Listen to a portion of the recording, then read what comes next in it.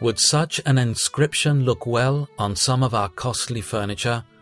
By James Smith, Holiness unto the Lord, 1865.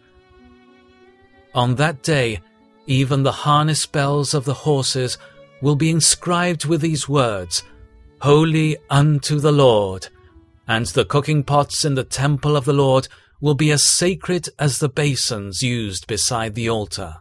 Zechariah 14:20. We are to write on all that we are, on all that we have, Holy unto the Lord.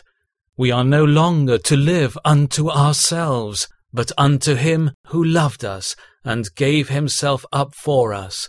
We are to have holy thoughts, holy desires, holy motives, holy aims, holy pleasures, holy sorrows, and pursue holy objects. See then what we should be, holy. This was God's end in our election, redemption, and effectual calling. This is God's design in all our trials, troubles, and exercises. They are for our profit, that we may be partakers of His holiness.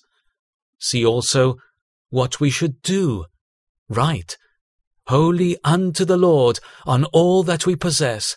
We have no right to possess, use, or wear anything on which we cannot write, Holy unto the Lord. Christian, is there anything in your house, in your business, or on your person, on which it would be unfitting to write, Holy unto the Lord? If so, ought you to possess it, practice it, or wear it? Would such an inscription look well on some of our costly furniture, fine clothing, or entertainments? Would it? Do not shun the question, but let conscience take it up, examine, and return an honest answer.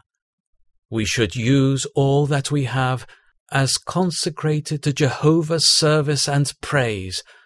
Our mental powers, our physical strength, our wealth, our abilities, our possessions, all should be used for God and for His glory. When about to employ any of these, we should pause and ask, will putting them to this use honor God? Will it serve His cause? Will it bring praise to His most holy name? All who see us, dwell with us, or visit us should be able to perceive that we have written upon all that we have and are, Holy unto the Lord.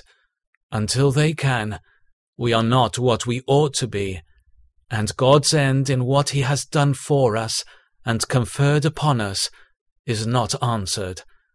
O Spirit of holiness, come down and by the finger of your power write Holy unto the Lord upon our hearts. Enable us as the effect to write upon all that we have and are, upon all that we purpose, plan, and do, Holy unto the Lord, in large and pleasing characters, such as all may understand.